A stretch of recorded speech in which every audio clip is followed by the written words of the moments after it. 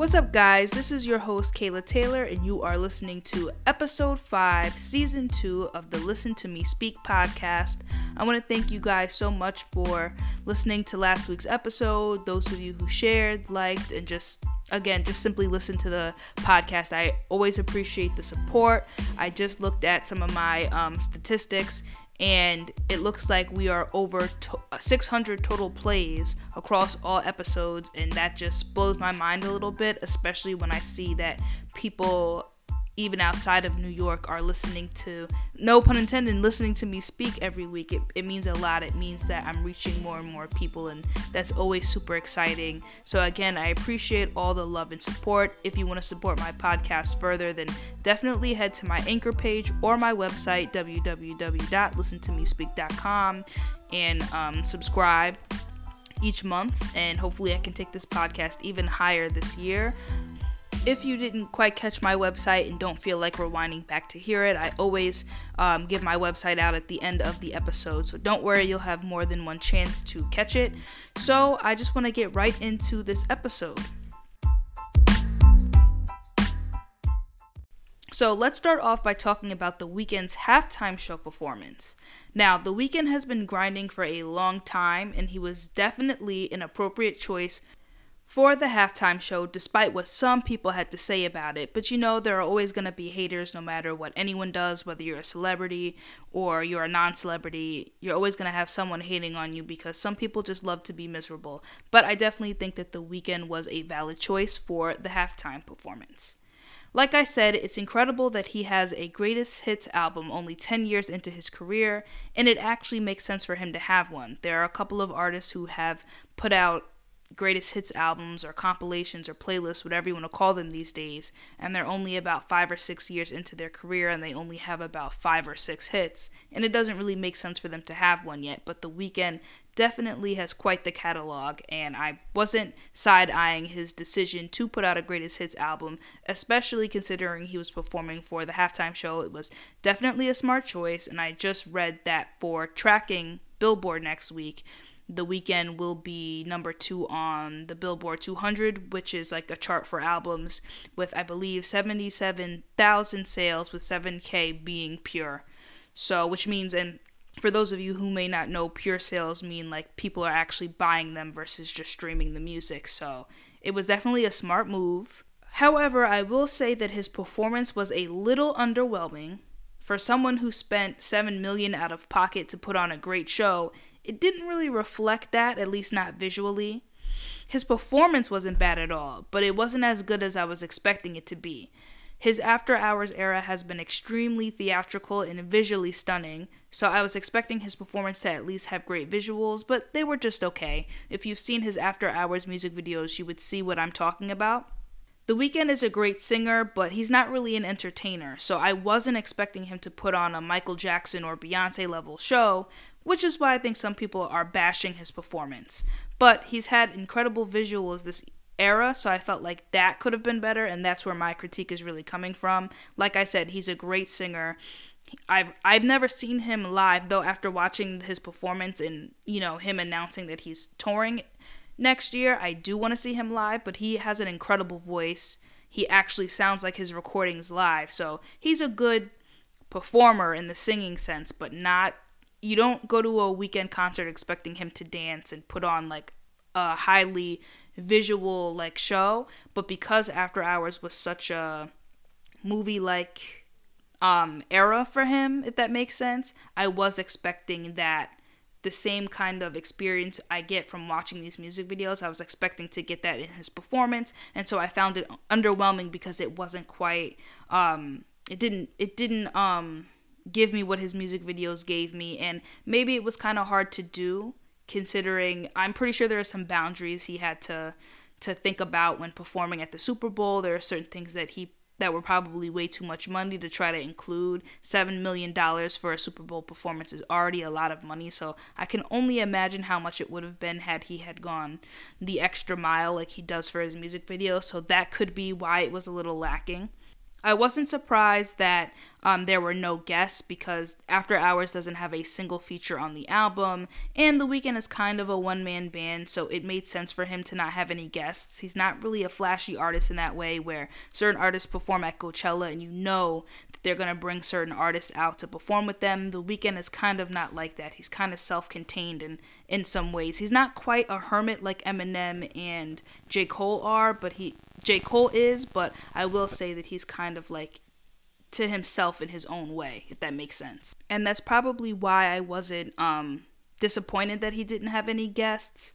I don't think, like I said, I don't think any guests would have made sense. It would have been nice.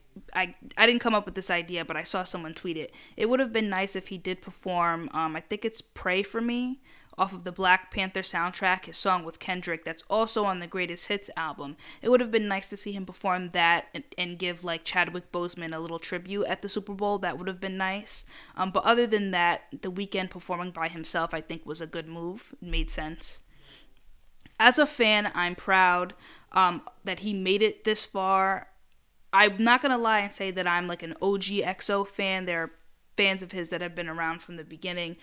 I was a fan of some of his music, but I really became a fan during his Starboy era, which is in 2016, because, you know, he kind of changed and he made a change to his sound that I liked a little bit more than the alternative gritty stuff. But as a fan, it's been incredible to watch him become what he is, one of the biggest stars, I think, of this decade, and make it to the Super Bowl. And performing at the Super Bowl is a big deal. So I know there are a lot of people that had something negative to say, but I'm one of the more positive people. And even though I don't consider The Weeknd's performance as iconic as some people are saying it is, I do think it was still a good performance for sure. And definitely the Super Bowl halftime show is a great promo tool, because after watching his performance, I not only wanted to listen to his After Hours album again, but I also wanted to go and listen to his Greatest Hits album, even though I had heard all of the music on it before, and go and listen to his old stuff. I'm gonna be honest, I haven't heard all of the songs off of his trilogy mixtape, which is just a compilation of his first 3 mainstream mixtapes. I've heard a few songs, but again, at the time, I wasn't a huge fan of The Weeknd like that.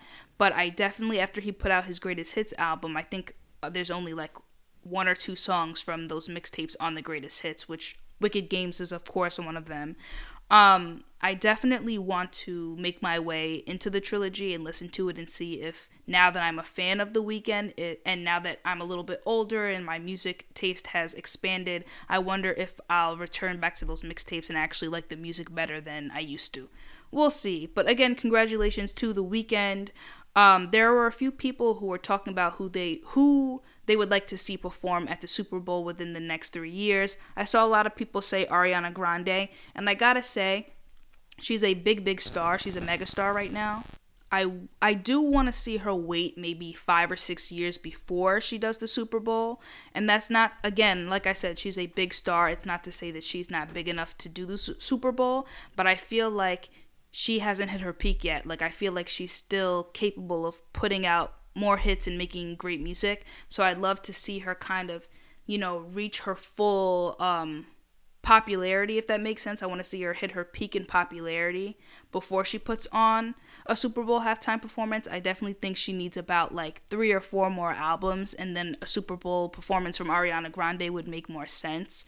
And I'm also basing that off of her Coachella performance. It wasn't bad, but you can definitely tell like, oh, this is an artist who, give her another 5 or 6 years, maybe even 10, and she puts on a show like that, it's going to be incredible. And I don't really think that Ariana Grande has hit that. Not that I guess you could say the same for The Weeknd too. They haven't hit that OG status yet. They're still very young and early in their careers. So I'd like to see Ariana Grande put more years into her career and put more bodies of work in her discography before we see her do a Super Bowl halftime performance. But the topic did make me think about who I'd like to see within the next 3 years. I definitely love to see Usher. I think Usher has an incredible catalog. He's definitely that type of artist that if you give him a Vegas residency, which he does have. You give him a residency, it makes sense because his catalog is one of those timeless catalogs where he doesn't ever have to make new music again. He can just tour off the old music because they're classics, and he's got such a following that loves him for that, for his old music, that they'd go and buy tickets for a new tour like that. I know I would, because I grew up on Usher. Confessions is my favorite album of all time, so I would definitely go to his Vegas residency if I could afford to go to Vegas right now. But I'd love to see Usher do a halftime performance. He's a great entertainer. Like I said, he's got a great discography, and I think he'd put on one hell of a show. I'd also love to see Nicki Minaj do it. Much like Usher, she's got a good discography. She's got big hits, popular hits too. And I think also Nicki has great stage presence too. And that comes from her theater background. So I think that she'd put on a really entertaining Super Bowl show. I definitely think that it would, there would definitely be some controversy surrounding her performance because she's Nicki Minaj, and controversy kind of surrounds her no matter what she does. Kind of like her Grammys performance back in 2011, I believe it was. But I'd love to see her put on a halftime show. I think I'd enjoy it. I think a lot of people would. I can't think of the last rapper that did a halftime show. I don't know if there is a rapper that headlined their own Super Bowl halftime show, because usually it's singers, because they're more they're the real entertainers. Like, there are not a lot of rappers that put on a show like Beyonce and Michael and Janet did. So I think she would be the first rapper to do it, and I think she would be the first rapper that would make sense to put on a halftime performance. And I know this is gonna be it's gonna be a unpopular opinion, I guess I could say, but I would love to see Janet Jackson do the Super Bowl halftime performance. I know in 2018 she said she had no interest, and I don't blame her because of how they treated her and how they essentially ruined her career after that incident. But I would love to see her perform because I feel like it would be I don't know, I think it would be closure on the situation, because that is something that plagues her career now. I feel like we don't really talk about Janet Jackson or appreciate her without bringing up that Super Bowl nip slip, which can be probably extremely annoying, and I feel like having her come back and do a killer performance would shut all that shit down. You would go from talking about the nip slip to, oh my god, do you remember Janet Jackson's Super Bowl halftime performance from 2020 something where she killed it? That'll be the lasting reminder of a Super Bowl performance from Janet versus talking about the nip slip. It's like when you put on an incredible performance or you do something incredible, people have no choice but to speak about that instead of a mistake you made years ago. And I really don't even want to say mistake, because I don't really think that was on her. I think it was just an unfortunate incident that happened. But I would like to see her come back and kill it and kind of shut people up and be like, this is Janet Jackson. This is what she fucking does. She's incredible. She's a legend. But I don't see that happening, unfortunately, because Janet said she had no interest in doing it. And again, I can understand why she wouldn't, but I would be here for a Janet Jackson halftime performance. So moving on from halftime shows, I did want to talk about Malcolm and Marie. Of course, I had to talk about it. It seems like everybody and their mother was talking about that movie, because of course they were. And I want to give a quick spoiler alert. If you have not seen the movie yet and you plan on watching it and you do not like spoilers, definitely fast forward to the next topic. So I finally watched it, I believe, Sunday night, because that was during the Super Bowl. I sat down and watched the movie with my mom. I love watching certain movies with my mom because we have similar tastes in movies, and we hadn't watched a movie together in a little minute. So when the full trailer for Malcolm and Marie dropped, I sent it to my mom and said, hey, does this look like something you want to watch? I already plan on watching it. If you want to watch it, let's just watch it together. She wanted to watch it because, again, the trailer did look good. And we watched it, and I gotta say, I was extremely disappointed with the movie. I saw some of the chatter online, like Twitter, from people disliking the movie, but I took it with a grain of salt because people were hating on the movie strictly because of Zendaya way before the trailer even came out. I think people have this weird thing with Zendaya. I've talked about it in the past. Anything that they could find from the trailer or what they read about from the movie before it even came out, they were picking apart. I remember they had an issue with John David Washington and Zendaya's age gap. I think she's only 2 years older than me, so she's 25, I think. I think John David Washington's in his 30s, and people are like, oh my god, that's such a weird age gap, like they look weird together, and I really think it's because people know Zendaya as the child actress that she was on Disney, but she's not that anymore. She's a grown woman, and I look at Zendaya and I don't see a little kid. I see a woman in her 20s, and John David Washington does not look like a man who's in his 30s, so the pairing to me visually was not awkward, but people always have something to say. So when I saw when I saw some people criticizing the movie online, like I said, I took it with a grain of salt because I also am not the type of person that tries to base my opinions on what other people think. I like to form my own, and I also try to avoid looking at what other people had to say about the movie so that it doesn't form some kind of bias, in my opinion. So I think I did a pretty good job of avoiding that. The trailer to me had promise, but the movie did not deliver at all. And that happens a lot of times where the movie companies will put out a really strong trailer, but the movie just does not reflect the trailer at all, and this was the case for Malcolm and Marie. First off, I want to start by saying that John David Washington and Zendaya aren't the problem at all. In fact, their performances were the only saving grace of the movie. They could only work with what they were given, and I'm not blaming them for that. The main issues with this film was the direction and the dialogue. Both the direction and dialogue seemed to go nowhere and was kind of all over the place with no real point. The dialogue didn't help progress the film at all. There were far too many monologues that made no sense at all and seemed to be written strictly to create dramatic effect, but instead it fell extremely flat and caused me to lose interest and zone out. Literally, my mom, we were like drinking and she went to go put our cups in the sink, get a snack, came back, and John David Washington's character was still ranting, and I'm telling you, she did not miss a single thing in the movie. Like, nothing that she missed was crucial enough for her to know. Like, she came back and was not confused about what was going on in the movie at all because his monologue had no point. It also seemed like the writer didn't know what he wanted the main and lasting point of the film to be. Was it about Malcolm and Marie's toxic relationship? Was it Marie's addiction? Was it Malcolm's narcissism? Or was it about his film that he directed?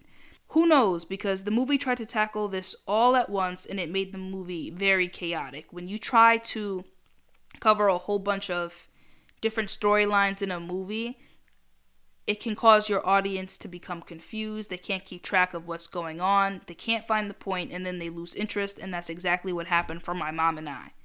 Another thing I hated was the pacing of this movie. It starts off fine with tension slowly building between the two characters, which leads to their first argument. However, the pacing becomes awkward when they continue to fight and make up throughout the movie. It's like they go from fighting to laughing to fighting back to fighting again, and it becomes like pointless. It was kind of like Fitz and Olivia at a certain point during Scandal. It's like you get to a point where you don't even care if they stay together or if they break up. It's like Marie would find any little thing to get mad at him about. He would leave the room in anger and then come back to finish a point. But he'd be gone for like a 2 awkward minute gap and then come back just to resume the argument. It was very, very awkward. Like I said, instead of them having one lasting argument, they had several, and they made up several times throughout the film, which left me confused. It also seems as if the writer took on too much and gave Malcolm and Marie too much to fight about. They tried way too hard to fit both of the characters' complicated pasts into one movie, which wasn't needed in my opinion because, again, a lot of their arguments, instead of having the one lasting argument, a lot of their other arguments were petty and seemed like they weren't needed. Like, I'm trying to, like, off the top of my head, think about one argument that they had. Like, they started arguing a lot about Marie's past with her addiction, but the original argument was about him not thanking her in his speech.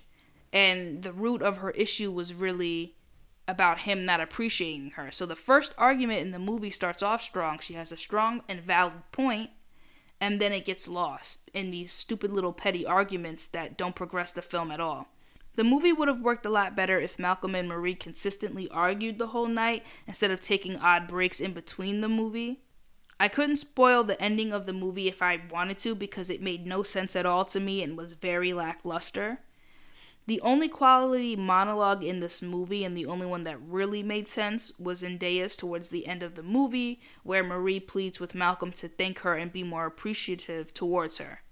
I really started this movie with an open mind and was hopeful that the chatter online was just from haters, but this movie just wasn't good at all. Zendaya and John are great actors though, so I'm not holding it against them because, like I said, they could only work with what they were given. But I definitely wouldn't watch this movie a second time. Usually, before I review movies on my podcast, I do try to watch the movie twice, but between not having a whole lot of time and also having no interest in putting myself through that movie again, I decided not to, and I really didn't need to watch the movie a second time to tell you guys what I felt. I pretty much already started reviewing the movie as like maybe midway through the film, and usually that's not a good thing for me. If I already can come up with a review more than halfway through the movie, then that means the movie definitely did some things wrong, and I made note of it, and this movie did a lot of things wrong. But like I said, it's not gonna hurt either of them. They're both fantastic actors. Zendaya, I think, gets to shine on Euphoria. I have not seen the show yet. It's on my list of shows to watch, but I think she won an Emmy for it. And she's gotten a lot of praise for it. John David Washington was amazing in Tenet. I believe that they're both going to have long and successful careers. Malcolm and Marie is going to be a blip in their filmography. Moving on from Malcolm and Marie, a few trailers for Falcon and the Winter Soldier have dropped, and though I was never a huge fan of either character, especially Bucky, but that's a different conversation for a different episode. Marvel has me locked in because their content is usually always so damn good, so I'll be giving it a chance. I'm also going through Marvel withdrawals right now, I'm not gonna lie, and WandaVision and now Falcon and the Winter Soldier is going to be able to get me through until the movie theaters start operating again like normal. When Falcon and the Winter Soldier drops, I will definitely be letting you know what I think of the show. I'm trying my hardest not to review every WandaVision episode on my podcast, but I'm telling you, ever since episode 4, the show has gotten so much better, and literally I can't wait. Every Friday, I'm like, I can't wait. I think it's definitely a smart thing that Disney Plus decides to release an episode kind of like normal TV works, where it's one episode each week to make you wait. Obviously, that's also to force people to become subscribers of Disney Plus instead of just, getting a free trial, binge watching all the episodes and getting rid of it. So I definitely think it's a smart choice to do, because every time I watch an episode of WandaVision, I'm like, I don't want to have to wait another Friday to know what happens. But WandaVision is definitely picked up in steam. I definitely think it's going to be, I know it's not built that way, but it's definitely going to be a limited series type of thing, because realistically, a show, the way WandaVision is working with Wanda creating this reality and Vision, spoiler alert, if you don't already know, Vision is dead. So obviously they can't live in this reality forever, and we already know she's going to be in the Doctor Strange movie, so whatever happens in WandaVision most likely gets resolved before that movie comes out, or before that movie takes place. So obviously WandaVision will be more of a limited series type of thing, and I think it works that way, because I think if they were to give us 3 or 4 seasons, they'd just be dragging it at that point. But it's been really, really good. If you need some new shows to get into and you've never watched anything Marvel related, I still would recommend WandaVision, because it is quality TV. From the way it's shot to the way it's written, it's incredible. So definitely give it a chance. Tina Turner announced a new documentary on HBO Max. It's coming out on March 27th, I believe. And I love music-related documentaries and biopics, so I'll definitely be tuned in. I'm not going to act like I'm a huge Tina Turner fan. I know a few of her songs, but it's not like I own every album. But like I said, I'm a music nerd. I always love to learn about artists, especially legendary artists like Tina Turner. So I will definitely be listening. I'll be watching. And also, I believe Dionne Warwick, that's how you say her name, Dionne Warwick, she announced that she, I think, is planning a biopic of her own with Tiana Taylor set to direct and star. And it's kind of crazy how these ideas can get started on Twitter and then blossom. Because I remember when Dionne started using her Twitter more, she had teased the idea of, she was like, made a joke about how her and Tiana are related, they're cousins or whatever. And then she had mentioned that if she ever did a biopic, that she'd want Tiana to star in it. And I think it's a great time for her to do a biopic because, again, her Twitter, everybody loves her tweets. She's hilarious. And so that, and I'm going to talk about this like in a few seconds, her being nominated for the Rock and Roll Hall of Fame, it's a perfect time right now for her to start doing a biopic. So I'll be watching that as well. Tiana's a dope actress as well, and I really love that she's been getting more into directing. She has her own production company, so I definitely will be supporting that. Hopefully it's on a streaming service that I have, or maybe it'll just come out in the theaters, who knows. But I will definitely be checking both of those out. Like I said, the Rock and Roll Hall of Fame has announced their 2021 nominees, and among them are, of course, Dionne Warwick, Tina Turner, Jay-Z, Mary J. Blige, LL Cool J, and many others. I really do hope that Jay, Mary, LL, Tina, and Dionne snag some wins. I think up to 5 artists can snag a spot, so I am hoping that those 5 do. I mean, not those 5s. Those 5 do, especially Mary J, because I love me some Mary J. My mom's a huge fan, so she was definitely a huge reason for why I know so much of Mary's music, and I definitely think she's, not in my household, she's not underrated, but I think in music conversations, Mary's not mentioned in R&B as much as she should be. She is the queen of hip-hop soul. She has inspired and impacted a lot of people's favorite R&B artists today, from her to, Janae to Tiana Taylor. Like, I can hear her influence in a lot of R&B music, and I feel like she's extremely underrated, so I really do hope she snags a spot because she deserves it, and her impact on music in general, you can hear it. So I do hope that she wins. If she doesn't win this year, hopefully next year. I know sometimes when artists don't snag a spot, the next year they're still 9 times out of 10 they're nominated again, because I think Janet Jackson had been nominated for a few years before she actually won. So I see it in the cards for Mary. Moving on, DMX announced that his upcoming project will have features from Pop Smoke and Griselda, which makes sense in 2021. And in 2021, these artists would be who'd I expect DMX to work with, and Pop and Griselda are both from New York, so it's only right. I do like DMX, so I'm interested to hear what an album from him in 2021 would sound like. I haven't heard music from him in years, probably since he was still in his prime, so hopefully he still got it and he's not one of these artists that eventually just lose their spark and sound washed on tracks. I'm hoping that, especially after the Rough Riders documentary on BET, after that's come out, sometimes when artists step away from the music scene for a while and then they have a documentary that comes out, it kind of gives them new life again. And DMX seems to, in that documentary anyway, he seemed to have new life again, and he seemed to have a passion for music again. He seemed healthier. I think it was it last year? I know recently he came out of rehab, so I assume that he's doing a lot better than he had been in the past. So I think now is a good time as ever for DMX to come out with something new. I'll definitely check it out.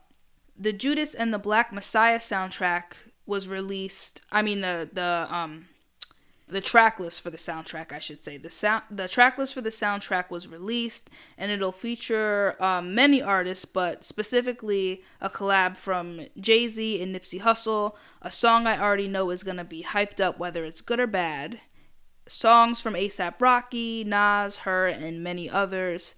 There are a lot of artists I like that are featured on this soundtrack, so I'll definitely be listening to it when it drops this Friday. I do hope this Jay-Z and Nipsey collab is as good as everybody is already hyping it up to be, or a lot of people are going to be disappointed, I'm sure. I think this movie is coming out on HBO Max. The guy from Get Out, I'm blanking on his name right now, he was in Get Out and Black Panther. He's in this movie. I've seen some negative things about the movie, but I'm gonna, like I did with Malcolm and Marie, I'm still gonna give it a chance and form my own opinion.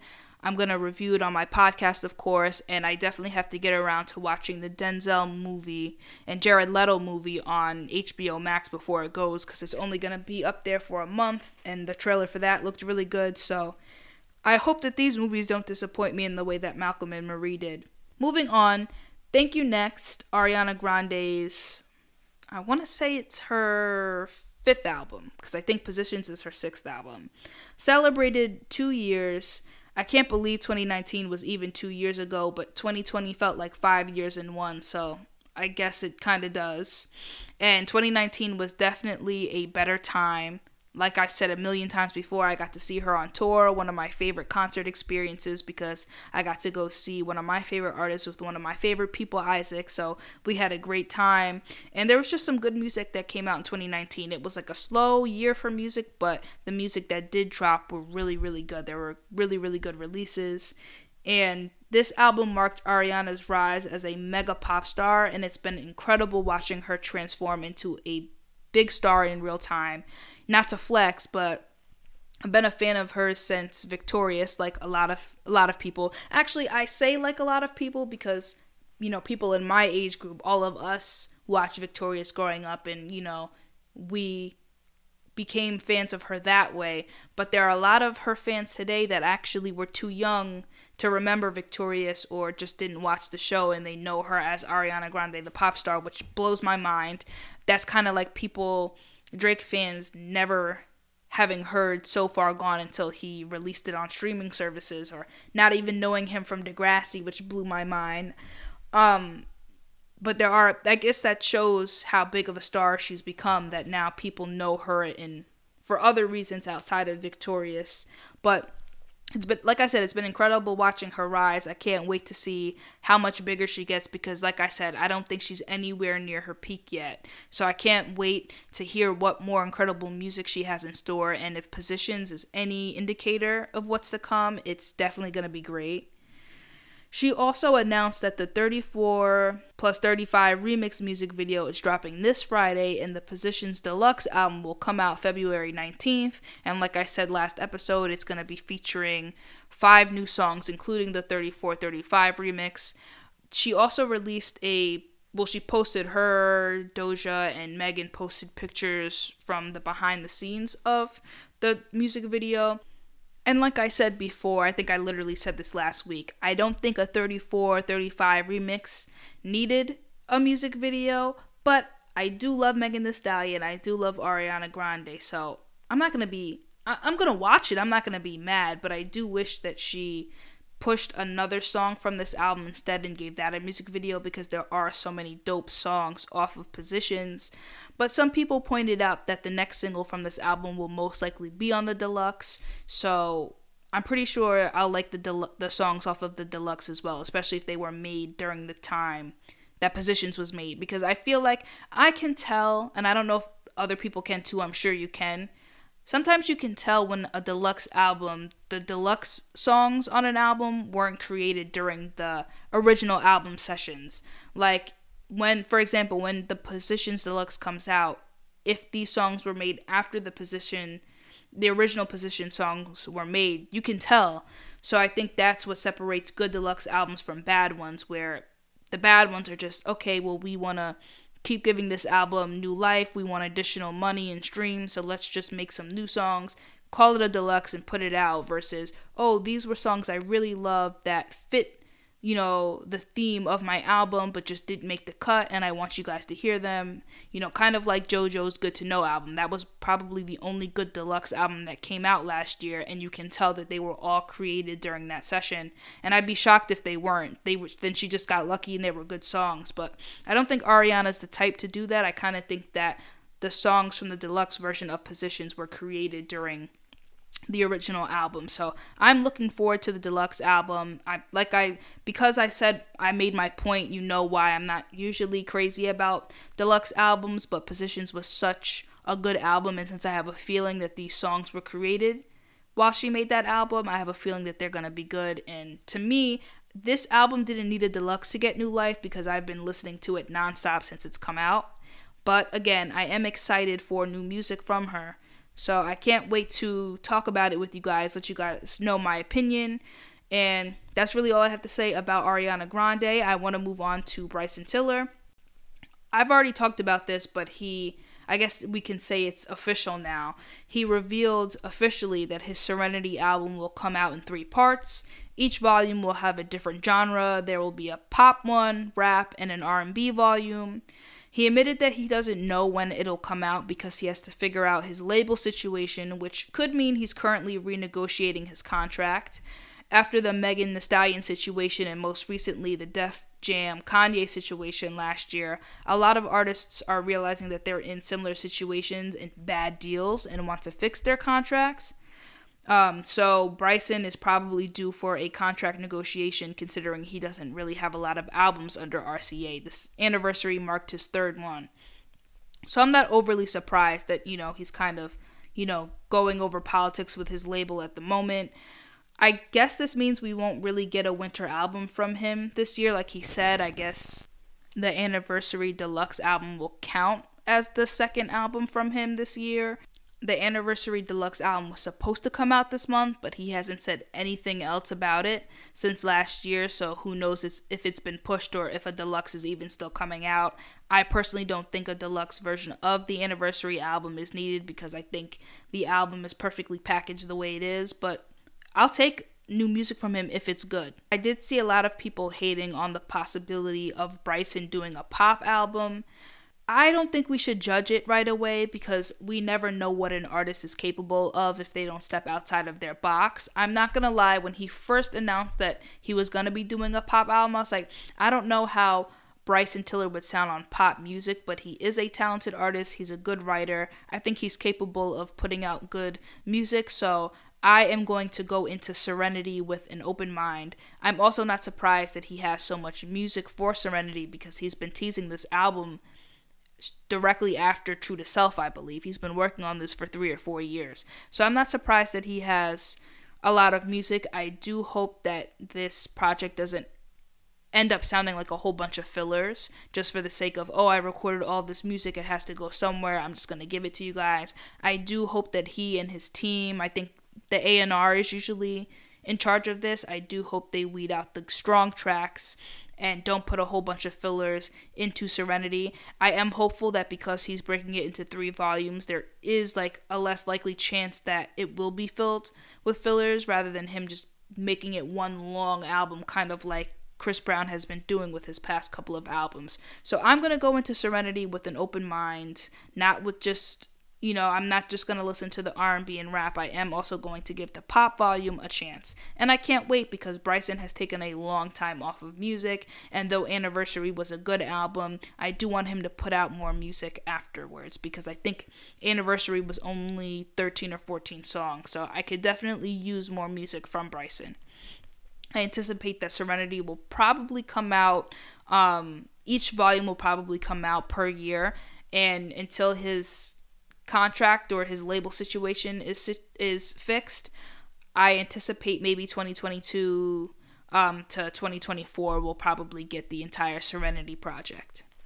Moving on from Bryson Tiller, I wanted to talk about Lucky Daye, who is dropping a new EP on February 12th called Table for Two.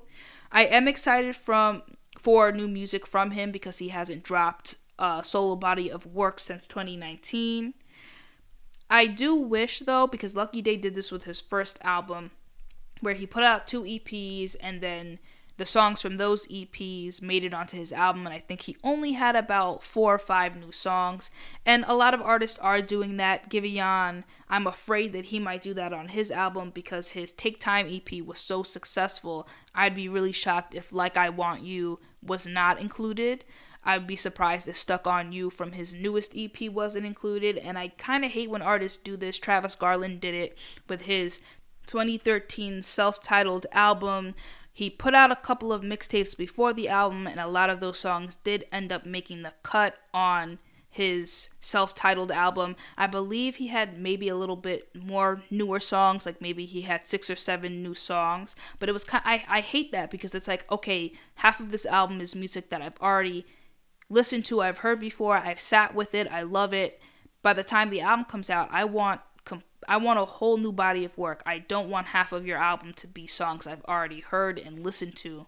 and have from other projects. I feel like it's kind of lazy, especially these days. I mean, with Travis Garland, this was before streaming was really a thing, but these days it's kind of lazy because it's like, okay, I have a couple of EPs, these 2 songs really blew up there, or these 4 songs really blew up on this EP, so let's just put them on the album, and then we'll give them 3 new songs, call it a new album, and just give it to them like that.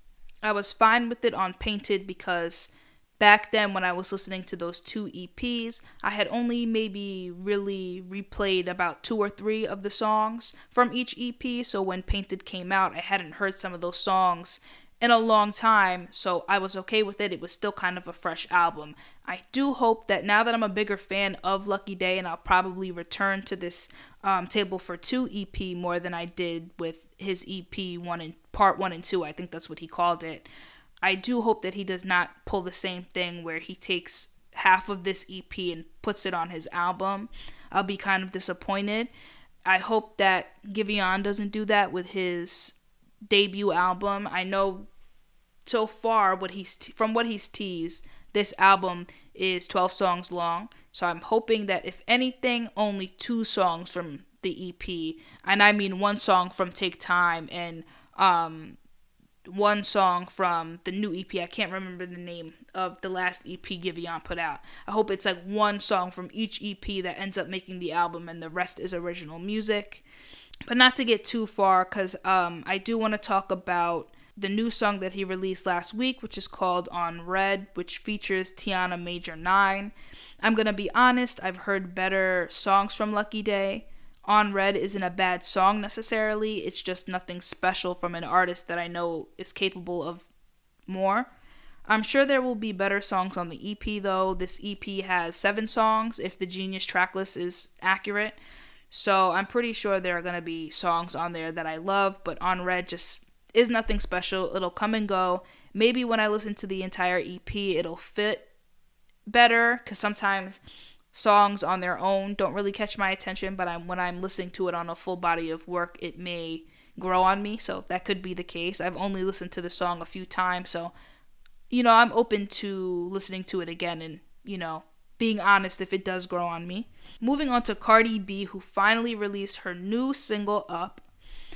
I do like the song. It has high energy and it's extremely danceable. I'm sure TikTok will eat it up. I think there's already a challenge going around for it, so there you have it.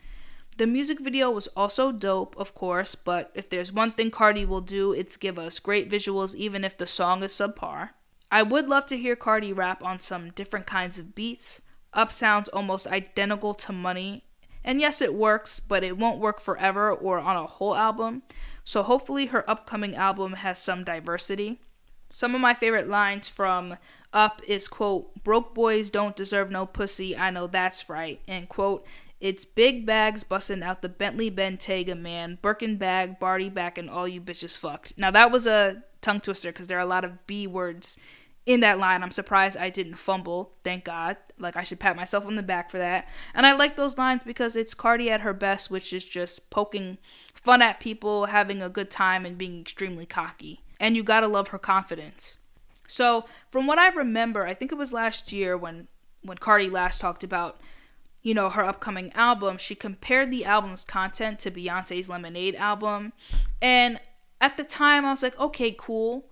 But now, I kind of think I don't want it. I don't want Cardi B to put out a Lemonade type of album, because with Beyonce and Jay-Z, they were a very, very private couple. And when that video of Solange and them in the elevator got leaked, it was a big shock because that was the first time anybody had ever had like a window into what went on in that marriage. They were very, very private. I mean, they didn't even admit they were married for the longest time.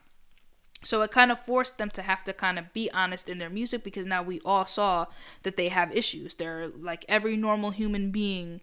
They're like every normal married couple. And so it forced Lemonade. It forced 444. So with Cardi B, I feel like when she comes out saying, oh, this album is going to be like Lemonade, I can't help but feel like it's a gimmick, especially because, okay, she filed for divorce from Offset, and about like less than a month later they were back together because she missed having sex with him. Like, I feel like her saying, oh, my album is kind of be like Lemonade, it's gonna be, of course, people are gonna be like, well, if she's gonna be talking about the downfalls of her marriage, I have to listen because, us as a society, when an artist goes through a breakup, whether it's a divorce or just breaking up with their longtime partner, or they got their heart broken, we always say, oh, their next album is going to be fire. Because heartbreak sometimes creates some of the best music. And so I feel like some artists know that and they use that to their advantage. They, publicize their breakup. They eat off of their breakup because they know that's what people are talking about. And I feel like that's what Cardi B was attempting to do when she mentioned that her album was going to be like Lemonade.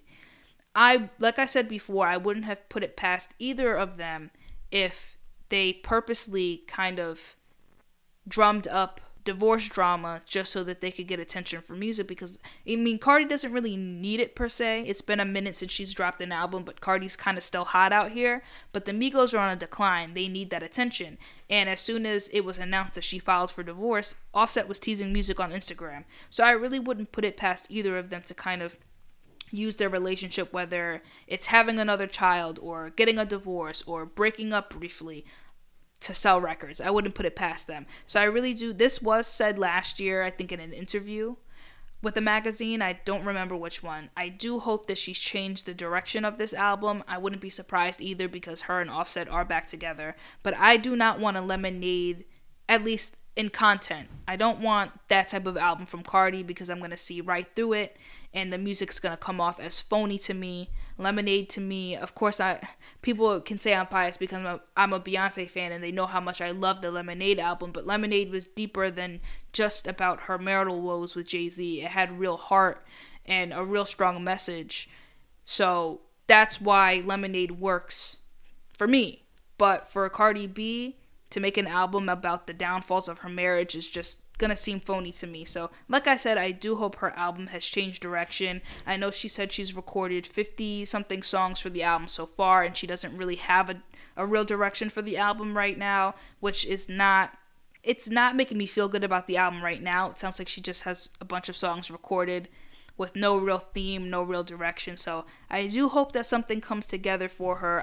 A lot of eyes are on her right now because the sophomore slump is a thing, and I'm praying that Cardi does not fall into that slump.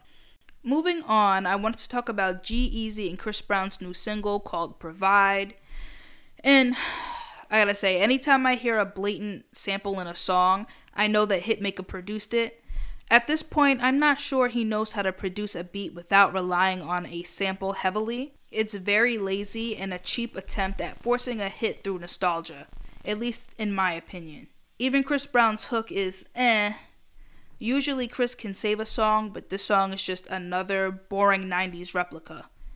G-Eazy to me is a very subpar rapper that relies on cheesy and typical Tumblr-like rhymes. He just doesn't appeal to me at all, and any song I like by him is usually because the feature is the best part of the track. I think the last song that I saved by him is a song that features Black Bear, and I think it's what is it called? I have to go, hold on, let me go into my Spotify and look it up. I haven't listened to it in a minute, but I really do. I think it's called I Hate the Way, and I think I reviewed it on my podcast not that long ago. And I'm not a huge fan of Black Bear like that either, but I really do like what he brings to the song. I like the hook. And that's why I really, really like the song. I don't really care for G-Eazy's verses like that. It's okay. But usually when I like a song from him, it's because of the feature. So there's not much else to really say about Provide. I know a lot of Chris Brown fans were kind of pushing the song and streaming it and doing all these streaming parties that fans do and stuff like that. Honestly, I wouldn't waste your breath on that song. I really don't see it going anywhere because, again, it's very boring and it sounds like every other Hitmaker produced beat. I think I'm kind of over Hitmaker at this point. I think after the Mai Tai album, I was kind of over it. I'm kind of done.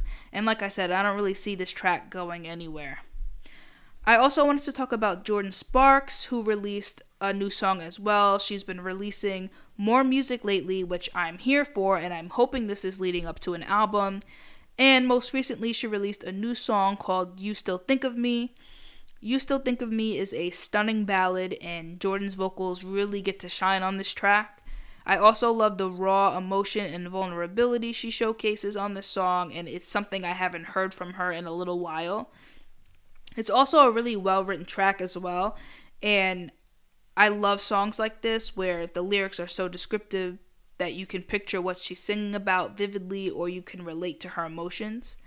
Between this song, Homebody, and her Christmas EP, she's more than made up for Red Sangria, because y'all know how I felt about that song. And it's a good indicator of her upcoming album.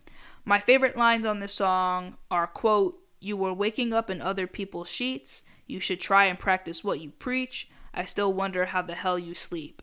Because I love the rhyme scheme, and I also love what she's saying too. It's real. Moving on from Jordan, I did want to talk about this new her lawsuit that I read about yesterday. So her, DJ Camper, and the other writers involved in the making of the song Focus are being sued for allegedly stealing the song from another composer. His name is Andre Sims.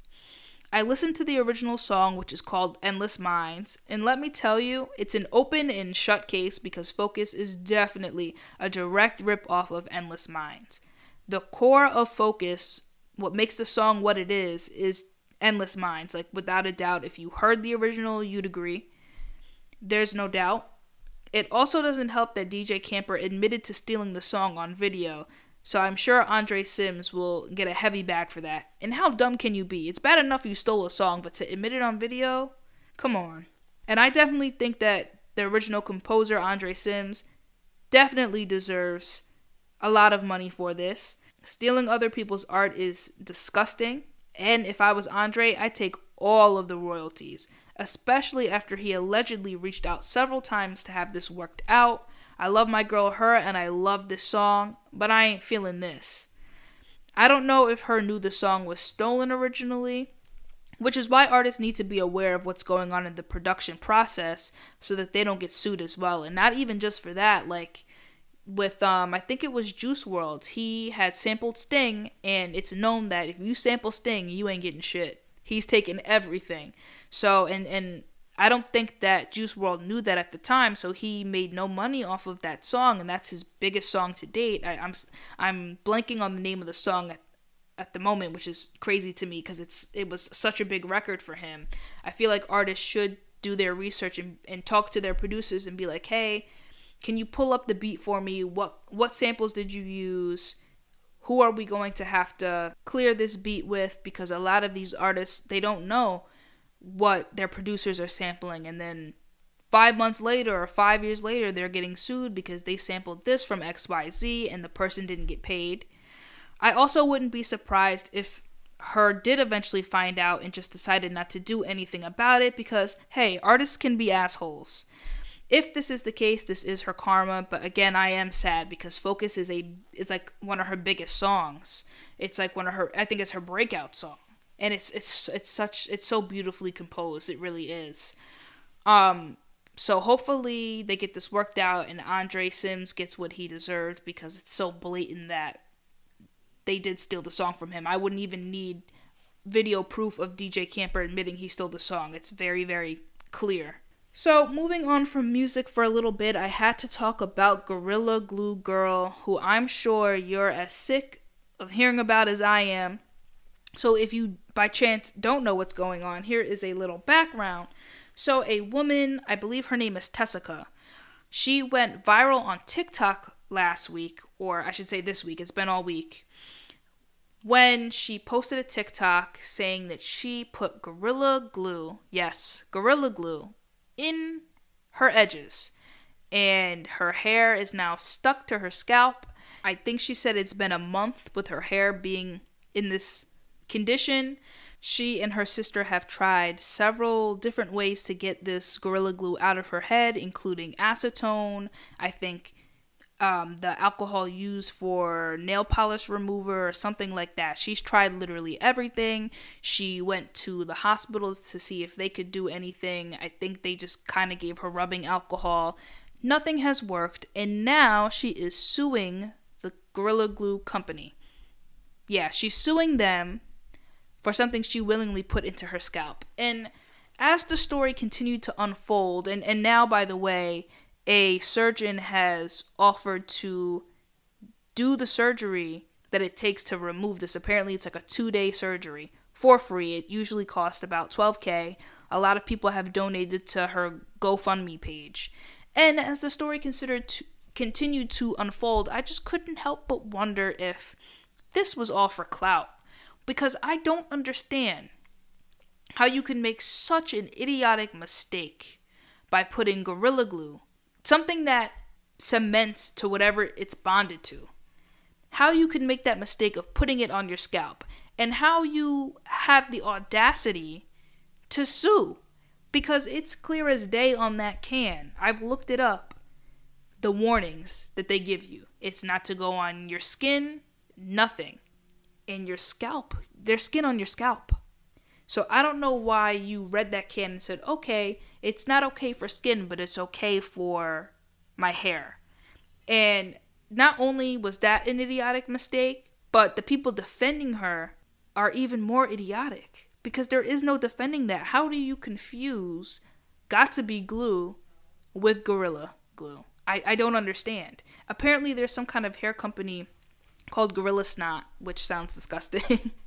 But apparently it's a hair product. And some people are trying to say that she confused Gorilla Snot with Gorilla Glue. I don't buy any of that shit. I think the warnings on that can are clear as day. I've seen that can in person because I don't know who I was with. I think they were using it for a chair or something like that. Something to glue something together. I know how strong that shit is. So there is really no defending that mistake. It was just a dumb mistake, or it was something for clout, and she's getting plenty of it with even Beyonce's hairstylist offering to give her like a makeover or a wig or whatever. I wouldn't be surprised. And now there's a bunch of dumbass followers that are putting stupid shit in their hair for clout as well. Clout is a hell of a drug. Could not be me. Despite the fact that I think that her mistake was very, very stupid, I do hope she gets the shit out of her hair. And I'm praying for her hair follicles because I don't see how her hair could come back from this.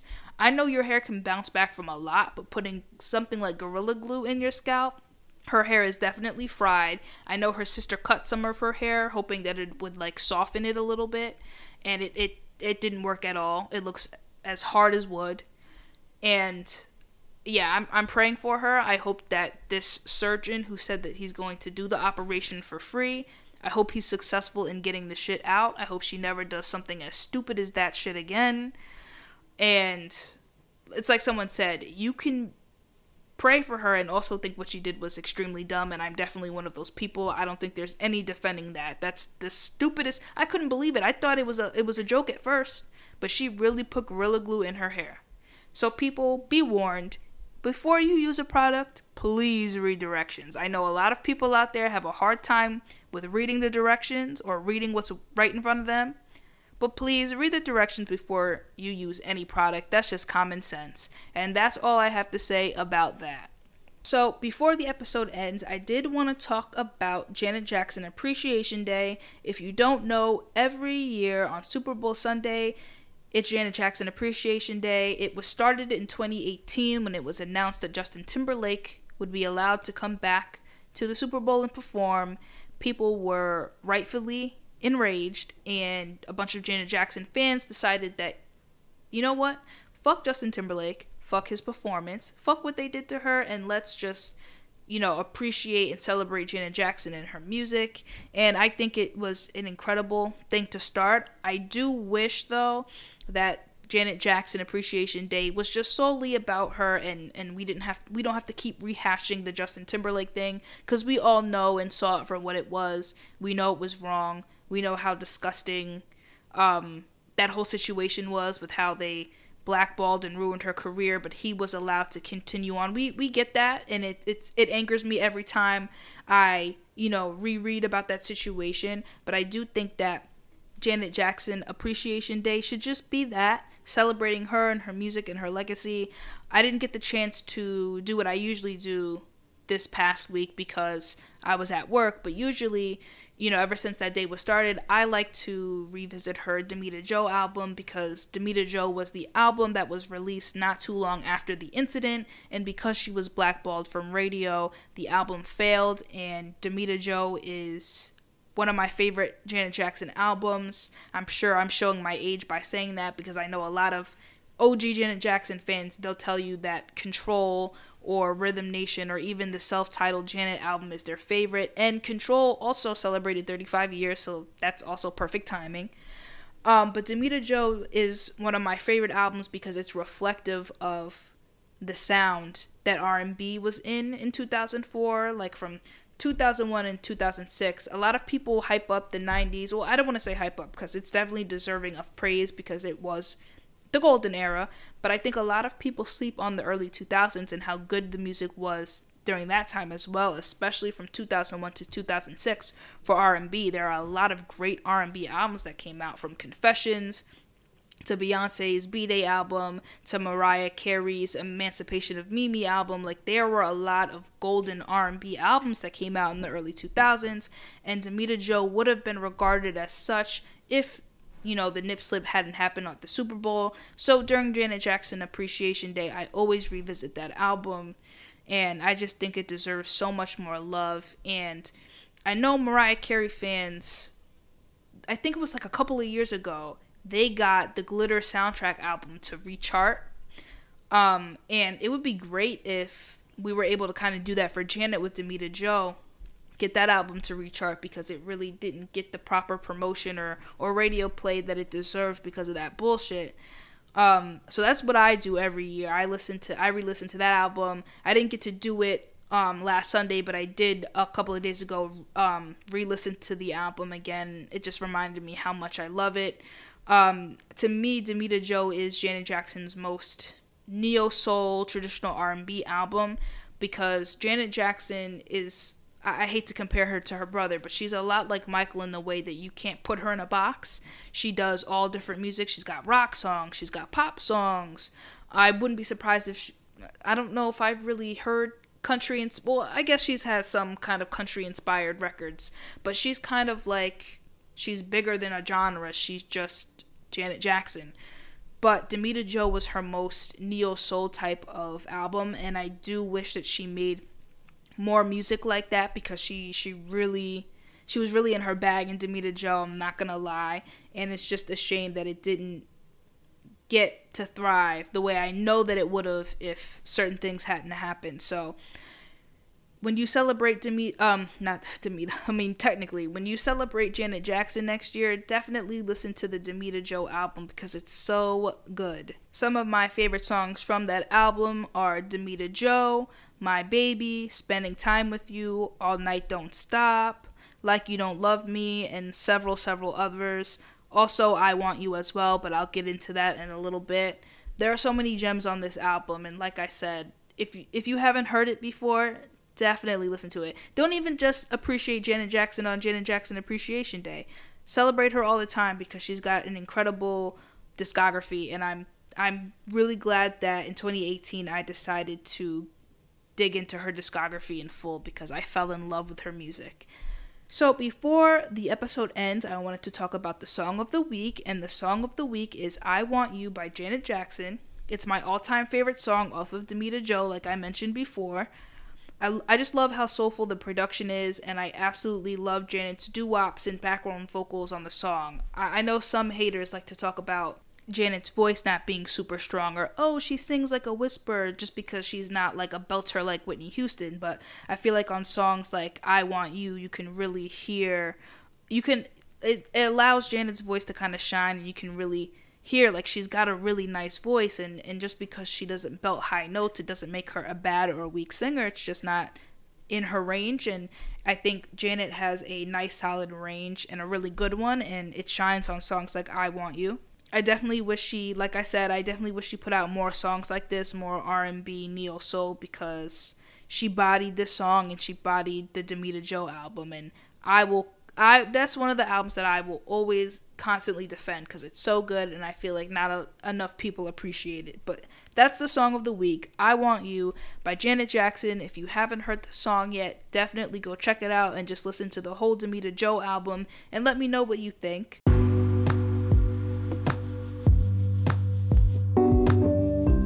We have come towards the end of the episode, and I want to thank you guys so much for listening. I know I post my episodes a lot later than I usually do, but that's because I'm juggling work. I got a new job, so I'm juggling that with doing the podcast. But I think I've been making up for it by putting out, hour-long episodes. So thank you guys for listening. Like I said earlier in the podcast episode, if you want to support this podcast further, then definitely head to my website, www.listentomespeak.com, or my Anchor page and donate to the listener's donation and subscribe each month. I'd really, really appreciate it. If you want to keep up with me on social media, you can also do that through my website. I'm on Twitter, Instagram, Facebook under Listen to Me Speak or Listen to Me Speak Podcast or Pod, any variation of that. And you can keep up with any updates regarding the podcast if ever I don't post an episode for a week, or I have any special guests or something like that, or new merch. Then definitely follow me on social media. And like I say every week, be kind to yourselves, and thank you for listening to me speak.